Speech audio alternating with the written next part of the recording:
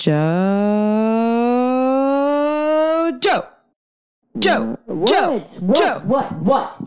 What? Sorry, don't mean to get mad, but I'm sorry. Good morning, Joe. Hi. How are you? Whatever. You know we have to finish what we started. I know, yeah.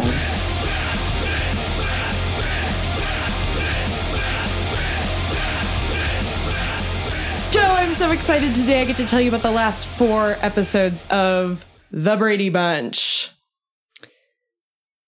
Okay, let's go right in. So, we're going to do the last 4, because I need you to know how this ends.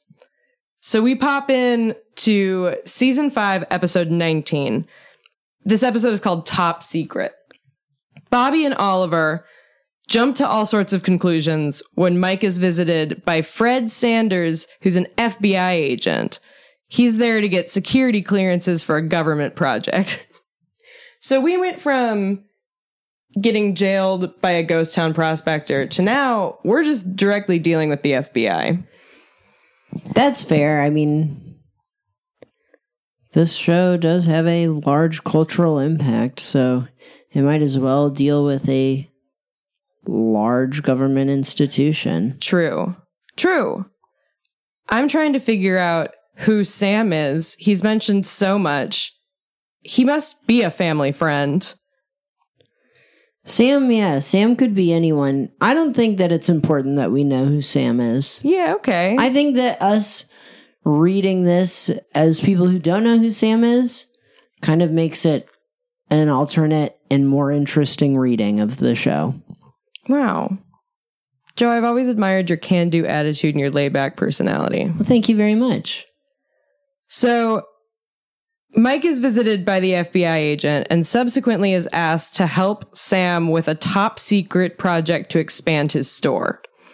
Great. Okay, so what we know about Sam is he has a store. Yeah, Sam has a store and a plan. Eh? He's scheming. Sometimes all you need is a store and a plan. Yes, absolutely. So, Bobby and Oliver, the boys, they believe that Sam is passing information to the Russians when they see him conferring with his landlord, Mr. Gronksky. Okay, that shit's actually dangerous. This shit is actually dangerous. People lost their careers. People were sentenced to jail during the McCarthy era. I mean, like, this is like right on the heels of that. I think that the Bradys have to be a little bit more cognizant of that. Yeah, it turns out the Brady Bunch was really just trying to perpetuate the Red Scare into the 70s. God, well. So he passes information. He confers with his landlord. The boys are like, he's in with the Kremlin. Yeah. Mm-hmm. So he confers with his landlord about the project and locks Sam and Gronsky. So the boys lock Sam and Gronsky in the meat locker of the store. Mike is able to free the two, and everything is cleared up. Okay, so wait. So Sam locks them in a... No, the boys. The boys lock themselves in the meat locker? No, the boys lock Sam and the landlord in the meat locker because the boys are like, they're conspiring. Oh, damn. And in order to help my country, I need to lock them in the meat locker. Boys. I know that this is like, we're biased because we've like only read the descriptions of several episodes, but there's a lot of locking people in places in the Brady Bunch. Oh. A lot of people are getting locked in things. Yeah, and then kind of just finding their way out of things. Yeah. Huh. So meanwhile, Sam's request of Mike to draw plans for his top secret project, that leads Alice, Carol, Marcia, Jan, and Cindy, our girls, yeah, we love to them, assume that he is about to ask Alice to marry him and that Mike is designing a home for them. So the girls, in the meantime, so the boys are jumping to this conclusion that Sam is a spy for the Russians. Yeah. Now the girls jumping to, in my opinion, an equally insane assumption. Well, it's also just like, if he does ask her to marry her, just, say no. Well, I think that maybe they like it. Okay. Oh, do they like Sam better than Mike? Well, I think that Sam and Mike are friends. Or Sam is maybe dating Alice, who's the oldest. Wait, no, she's not. No. Alice. Oh, Alice is the housekeeper. Yes. Okay. So Sam is like, the guy Alice. Sam is the guy Alice. A family friend who's having a little thing with Alice. He's boy Alice. Yes, they're live-in housekeeper. And so now they're like, ruh-roh, your boy's going to pop the question. Yeah. So Sam, I always thought that there was like a dude who was like analogous to Alice. But I did forget who Alice was. Yes. I just forgot who she was. But no, that actually makes sense. How could you forget who she was? She was on the honeymoon. I don't know. I don't mean to be like, I don't know. I don't mean to be like a downer or anything, but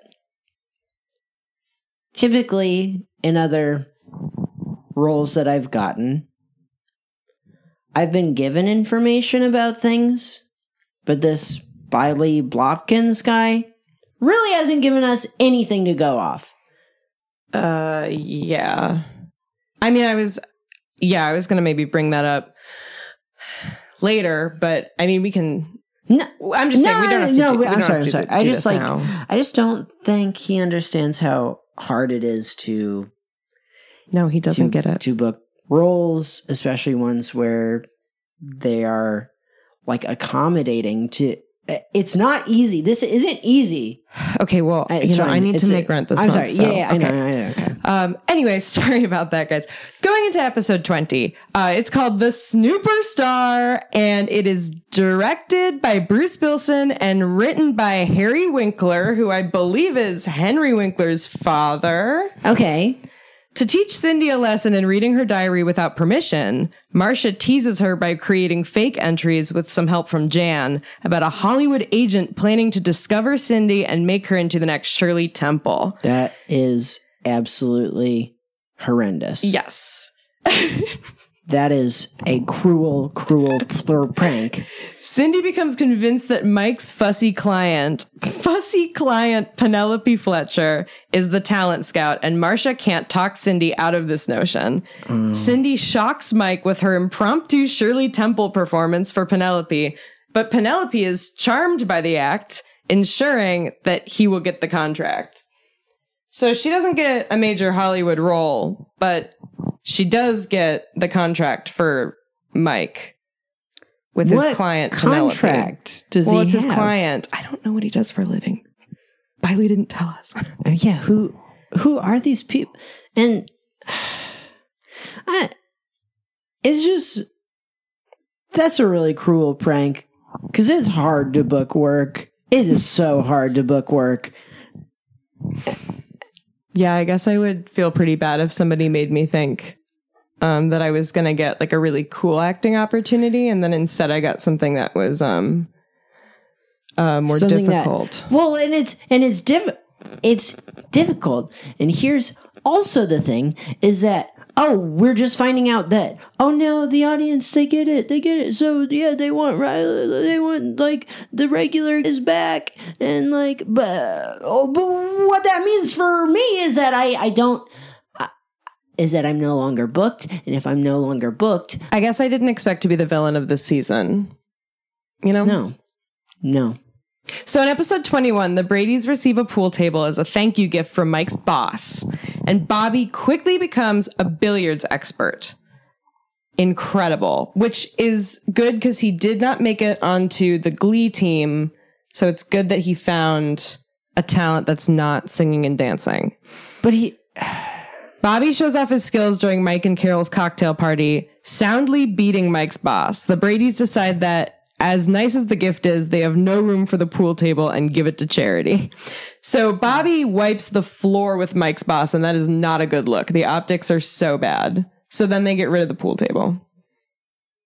That's devastating. That sucks. Mike finally found something that he's good at. We don't know that Mike was good at pool. No, I'm sorry, but Bobby found something he was good at after years of just getting owned by that Glee club. And then oh my God. And then Alice and Mike are just like, well, I know that you're good at this, but seriously, fuck you, man. Seriously, fuck you, Bobby. So, and that leads us pretty seamlessly into the series finale of the Brady Bunch. Because in the final episode of the series, Bobby is convinced that he can get rich by selling neat and natural hair tonic. Bobby sells Greg a container which turns Greg's hair bright orange on the eve of his high school graduation commencement.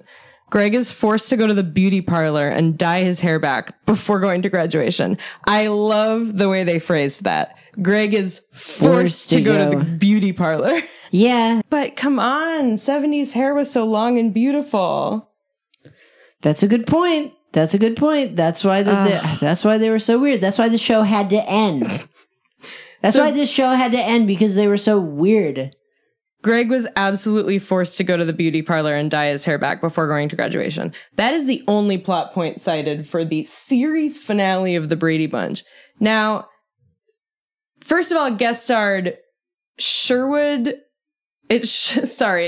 Hope Sherwood, who is the daughter of Sherwood Schwartz. No. So I have questions about how that namesake works. Because her father's first name is her last name. Yeah, I think that, yeah. Which might explain why his full name is two last names.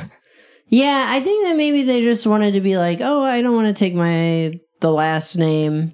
It's like, I would like nepotism to work in my favor, so like I will allude to my father, who's the creator of Gilligan's Island, the Brady Bunch. I will allude to him with the last name, but I would like my last name to be something that rolls. I don't know. No, that is not even the craziest part of the series finale of the Brady Bunch. Okay.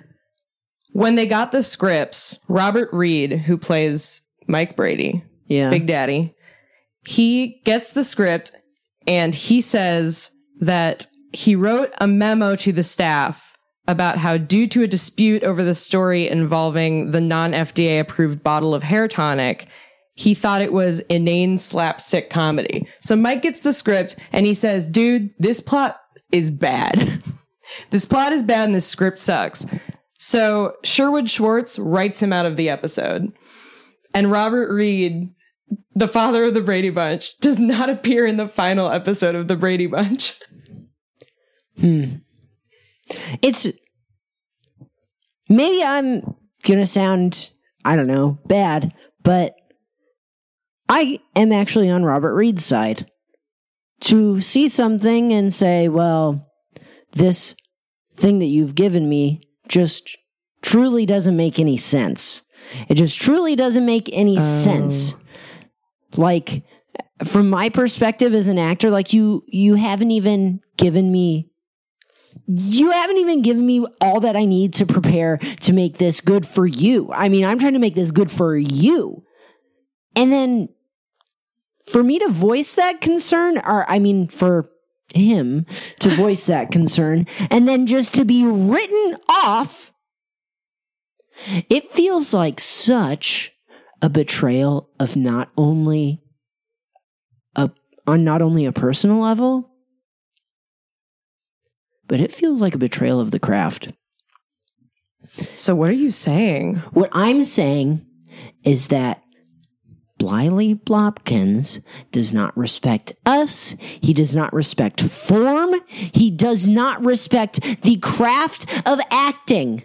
Okay? Something that is very important. And you would know that if you saw the movie La La Land, the one movie that says acting is good. Yeah. And so I live my life by La La Land rules. And one of the La La Land rules is that you should always be respected. And so, Bliley Blopkins, here's my little, here's a little monologue for you. Fuck you, I'm out. Okay? Fuck you, I'm out, man. This shit has been stressful. I've been losing sleep, and I've been trying to get by on this, and it's not much to get by on. Okay? So, Bliley? So what are you gonna do? Like storm out? Yeah, I'm out of here. I'm fucking out of here. So he, shoot. Hey, Biley, I'm really sorry about this, but he has my car keys. So I'm also gonna go. Good luck with everything. Bye!